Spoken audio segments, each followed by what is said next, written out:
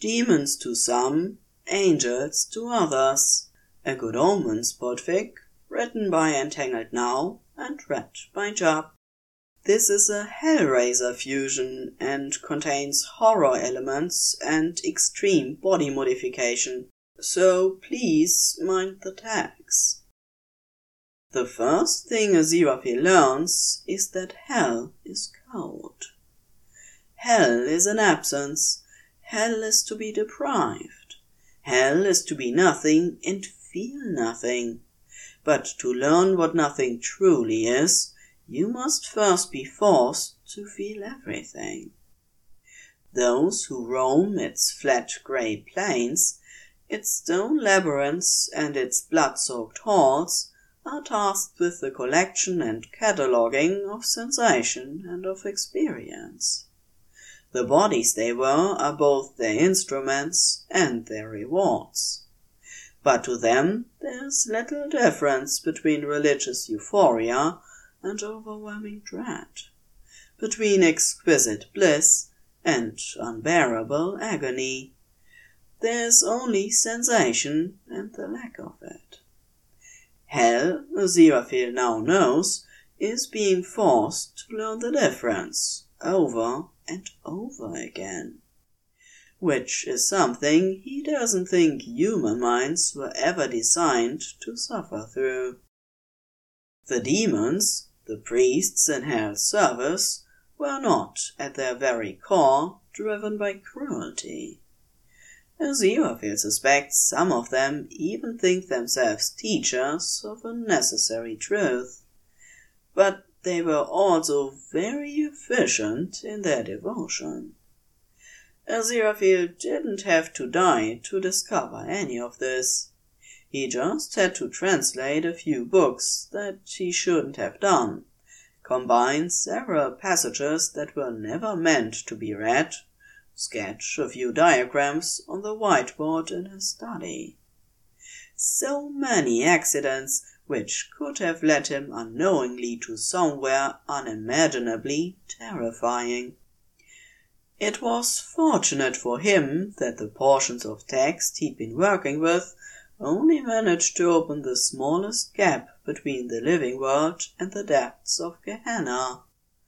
Not enough to constitute an invitation, to be taken as a hand reaching out for knowledge. But there was still a way for any curious enough to find it. He was lucky that the demon who'd slipped through was a curious sort. He descends the stairs from his bedroom when he feels the chill.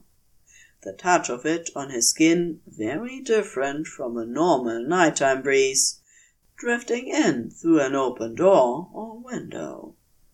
Though in this case the door that had been left open did not lead to outside. Aziraphale takes his tea into the study and finds Crowley considering his bookshelf, the black-nailed fingers of one hand stroking the spine of his favorite copy of Dracula.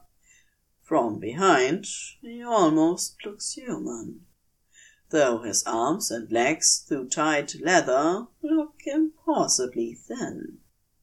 His reddish hair curves in an artistic forward wave, the back of his neck glinting with sharply curved pieces of metal that give the impression of scales. They could almost be piercings if you missed how deep they were driven into the skin. Oh! Aziraphale wraps a hand around his mug, allows himself a moment to feel a swoop of excitement and affection at the unexpected visit. Crowley! Crowley turns towards him, and all pretense at humanity falls away. He's so pale that there's a faint blue tint to his skin, and he has yellow eyes with sharp vertical pupils. His oversized lower jaw, which splits up his cheeks like a snake's, is squared shut with an array of black pins, wire, and staples. Aziraphale doesn't know what sort of metal they are made of, but they'd resisted all of his attempts to remove them, to Crowley's amused indulgence. There's only enough space between the press of his lips for the testing flicker of his tongue, which is long and forked. It makes communication difficult. But the way Crowley lifts one pale hand when Aziraphale comes close is familiar enough. He raises his own from the warmth of his mug and lays it against Crowley's cold fingers. "Hello, darling." He should be afraid. He had been afraid the first time, and the second. The third, curiosity won him over, and the fourth time Crowley had brought him a book. The red length of the demon's tongue slides free, flutters against the harsh line of metal it finds, then curls around the arc of a staple at the corner of his mouth before retreating back inside. Aziraphale imagines that if the demon could do such a thing, he would be smiling. There's a low, settling hiss, and Crowley's fingers slide round his own, then use the grip to encourage Aziraphale forward, to press the flat of his hand to the leather of Crowley's chest. Aziraphale lifts his other hand, cups the bare curve of Crowley's neck, watches his eyes sink shut. "You didn't get into trouble. You stayed so long last time." Aziraphale had shown Crowley what he'd made for him in the back room, the late sun catching the array of flowering plants he'd put in there for him. There were no flowers in hell, and Aziraphale had wanted to give Crowley something of his own, to remind him of the world and their time together. "It was my fault, I know. I was worried about you." Crowley shakes his head, the chill of his thumb giving long strokes to the back of Aziraphale's hand. He hisses a short noise that might be reassurance, or an insistence that he's not going to get in trouble. But Aziraphale worries, he does. He worries about a lot of things. When Crowley is gone for long periods, he can't help but think that some punishment awaits him, that this thing they have fallen into is forbidden. It must be. He can't imagine the place Crowley resides is happy to let its demons roam, or to fall in love. But whenever he tries to ask, Crowley will simply lay fingers across his mouth and shake his head. The quiet rumbling hiss something like amusement. It's so difficult to remember the tones and vibrations to the sounds he makes, though by now he can spot teasing and indulgence a mile away. His demon is surprisingly willing to indulge him, which seems such a strange thing considering his nature. He wishes he could indulge him half as often. "I have something for you," Aziraphale tells him. The question had been vexing him since the moment Crowley had laced their fingers together with slow but obvious intent. How does one satisfy a creature of extreme and violent delights? Aziraphale had no illusions that his frail human body, getting on in years now, was up to the task. Crowley had likely spent millennia testing the very limits of endurance, of suffering, and of pleasure. Human and non-human alike. With perhaps only a bare understanding that they were not at all the same. He knew far better than Aziraphale exactly what his body could withstand before it broke. Though Crowley had seemed uninterested in proving as much to him. Instead, a testing tangle of hands had become fingers in his hair, a ghost of a caress at the base of his spine, and eventually the chill of Crowley's long body against his own. Aziraphale had explored Crowley's many piercings and decorations, the snake stitched deep into the flesh down one arm, the bare bones of his forearm embedded with shining stones down the other. Hideous injuries on anyone else. Crowley revealed them almost shyly, as if he wanted Aziraphale to find them beautiful. Aziraphale had tried, and Crowley had been patient with him. Crowley was always so very patient with him. It had still taken him a while longer to realize that this was how Crowley felt things. The places that were open and let raw, pierced and decorated with metal and glass and jewels. Crowley was showing Aziraphale the places where he could feel. There was something to the vulnerability and the hope of it that left Aziraphale determined to meet him, if not halfway, somewhere the edges of their pleasure could touch. Aziraphale, given the opportunity, could be quite creative. Crowley's head tips to one side, a curious noise curling up from his throat. Aziraphale smiles and moves to the desk, where he's been keeping a box for weeks now. Nervous but hopeful, uncertain if it would be well received. He draws it free and presses it across to his silent demon, gestures for him to open it. Which he does. Inside is a strip of tartan fabric, a mix of strong, vibrant, and pleasing to the touch. Crowley lifts it on 2 fingers, letting the silky material drag on his skin. Aziraphale doesn't know if he can feel it, but something in his eyes looks warmed. "Will you wear it?" he asks.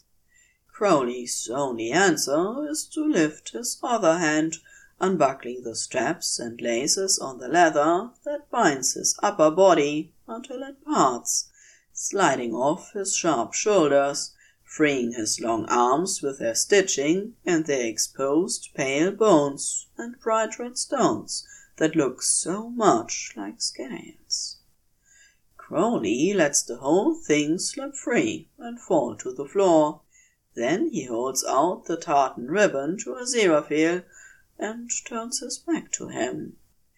There are metal eyelets bored deep into the skin and muscle of Crowley's back, currently pulled tightly together with a length of wire that stained an old and faded red. The stretch of his skin is long past where humans would have torn. Aziraphale lifts his hands and carefully unpins the end, being very aware of the extreme tension.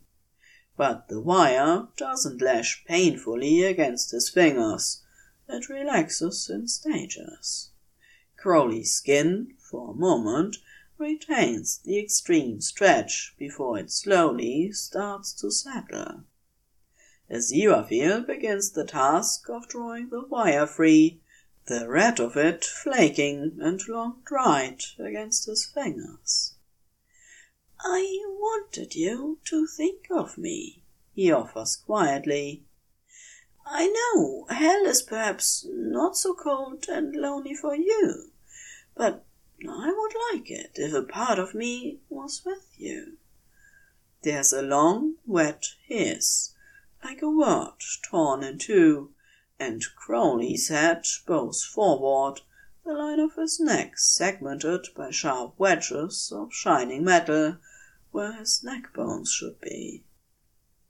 "I thought to myself that if you wore something of mine beneath your clothes, if I could be a part of you, a part that you can feel all the time, you would think of me too. I didn't know if you would want that." The wire comes free and falls away, leaving Crowley's back bare beneath Aziraphale's fingers. It's likely the demon can't feel the slide of his hand, the way he touches curiously where the rings have pulled deep gorges into the flesh, though there's so little blood to show for it. "If you think of me there at all." The words are softer than he means them to be, a flavor of hope to them that's almost closer to heart. He still doesn't know, after all this time, what Crowley sees in him, why he keeps returning to his small and uneventful house, full of books and tea and Aziraphale. He doesn't know why Crowley chose him. The thought of pain has always frightened him, the idea of his body being so out of his control, the reminder of how frail he was, how easily damaged. Such an irony to fall in love with one who exalts the very heights of it.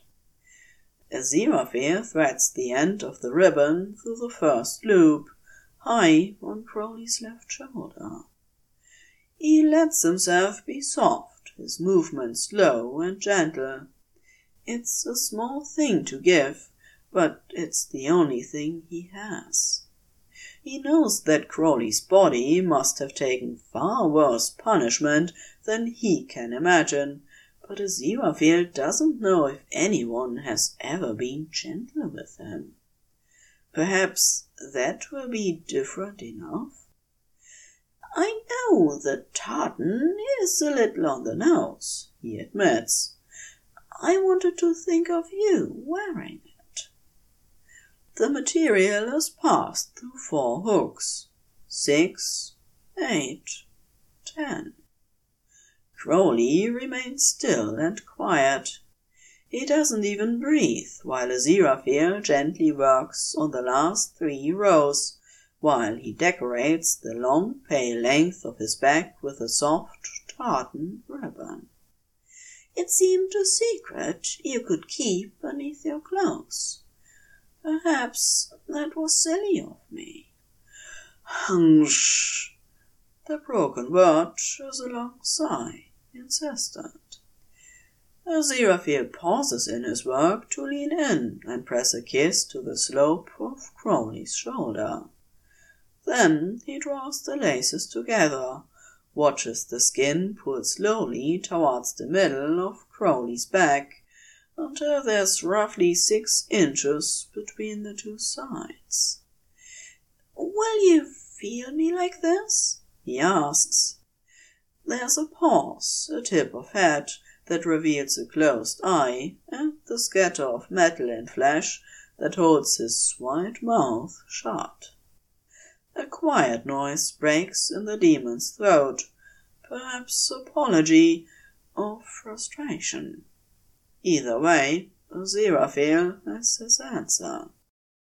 He draws the laces tighter still, the rings pulling the flesh thin, until the bright red of raw flesh shows at the edges.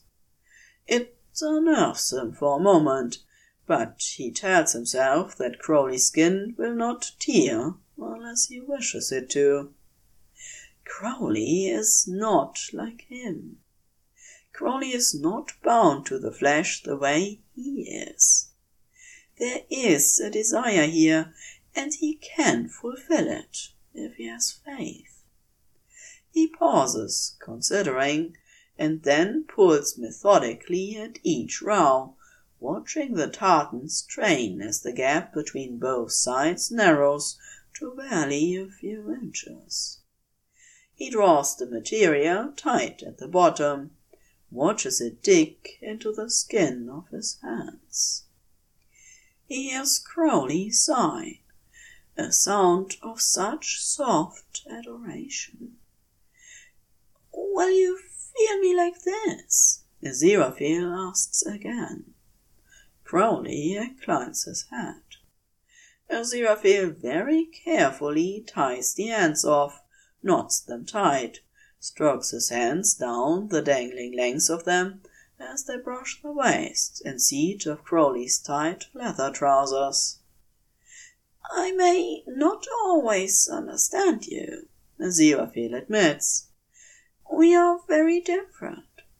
But I love you, and I'll give you what I can. You're always welcome here. You're always welcome in my home, in my life, in my bed. Crowley turns and takes hold of him, fingers threading with his own as he draws Aziraphale in. There's a moment of stillness, the demon heavy with tension, with want, the quiet tick of metal scraping bone, screws turning, staples bending. But then his fingers slide between Aziraphale's, the whole of him relaxing with a sigh, the fold of his hand gentle.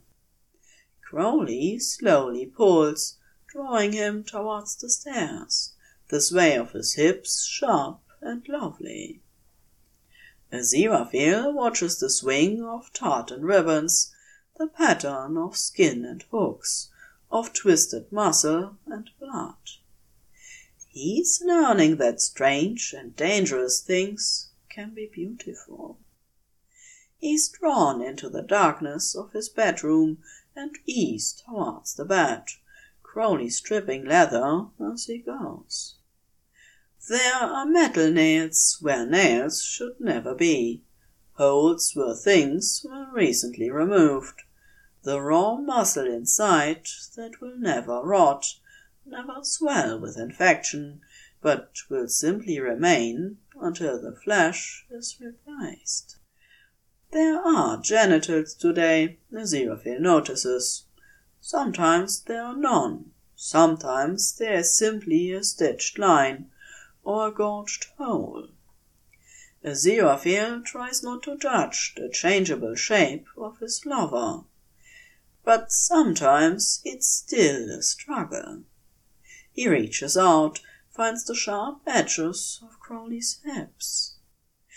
May I? He asks, because he's learned that there's a sort of ceremony to it.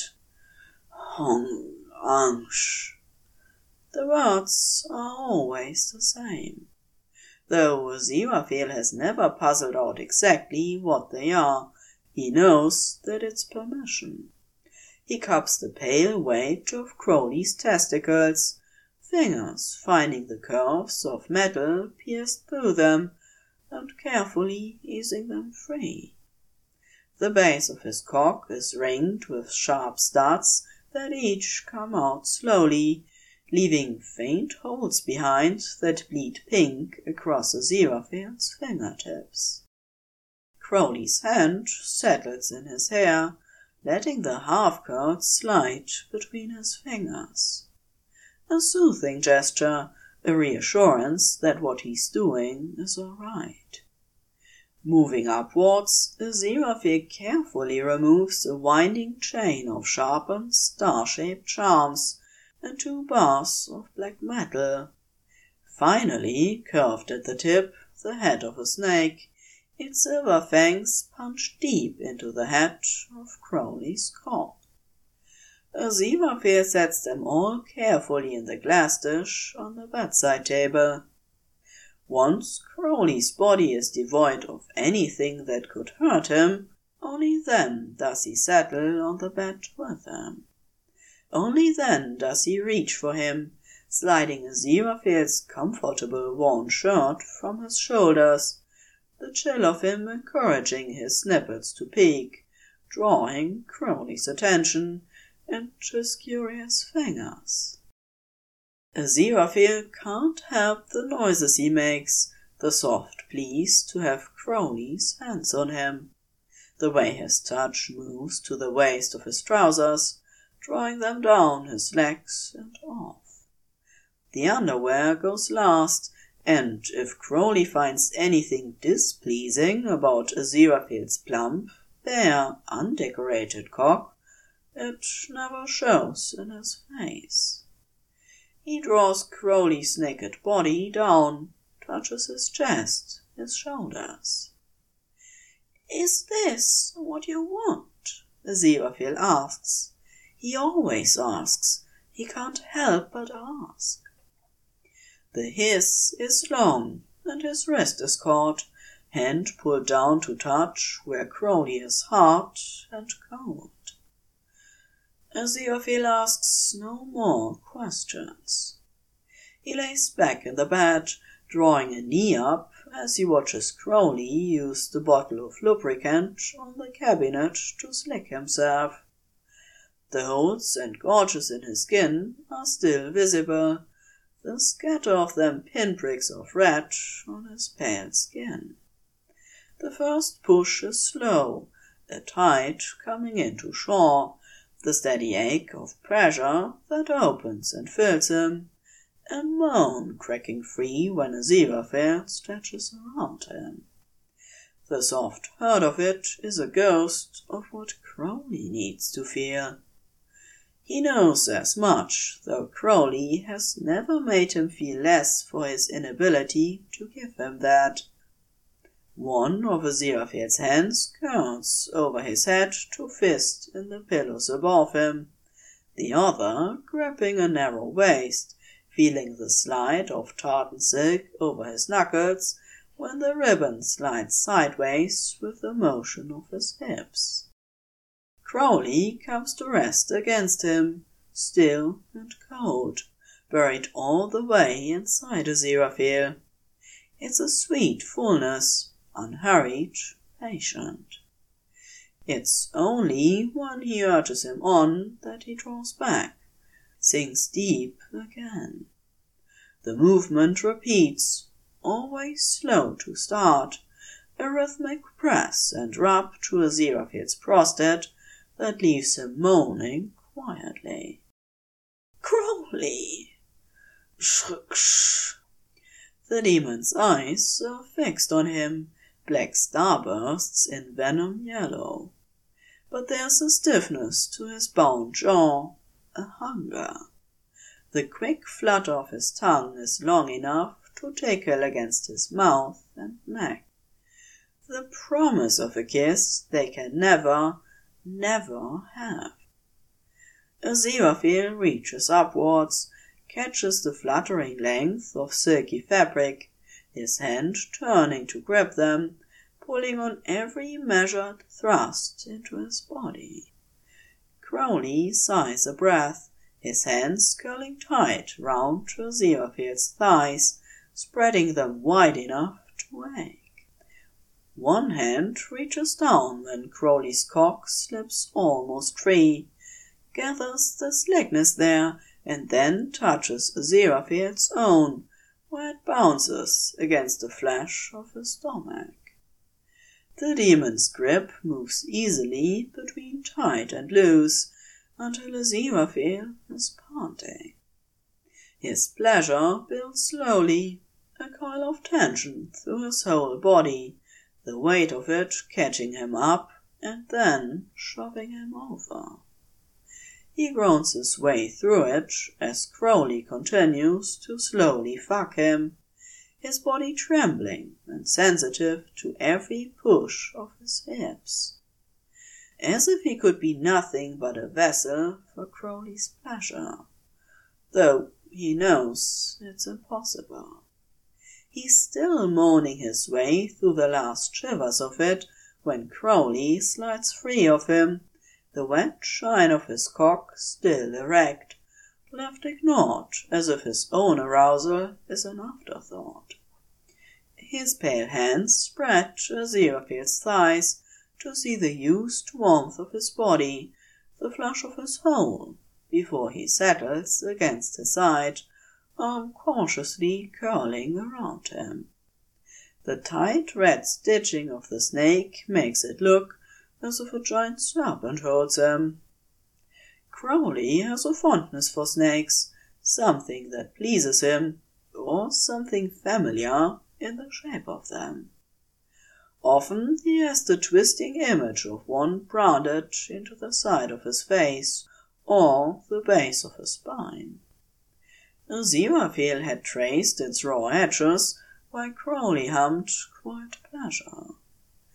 Aziraphale turns his head, kisses the soft skin of Crowley's temple, the curve of his ear, carefully avoiding the spread of sharp metal that runs along his jaw.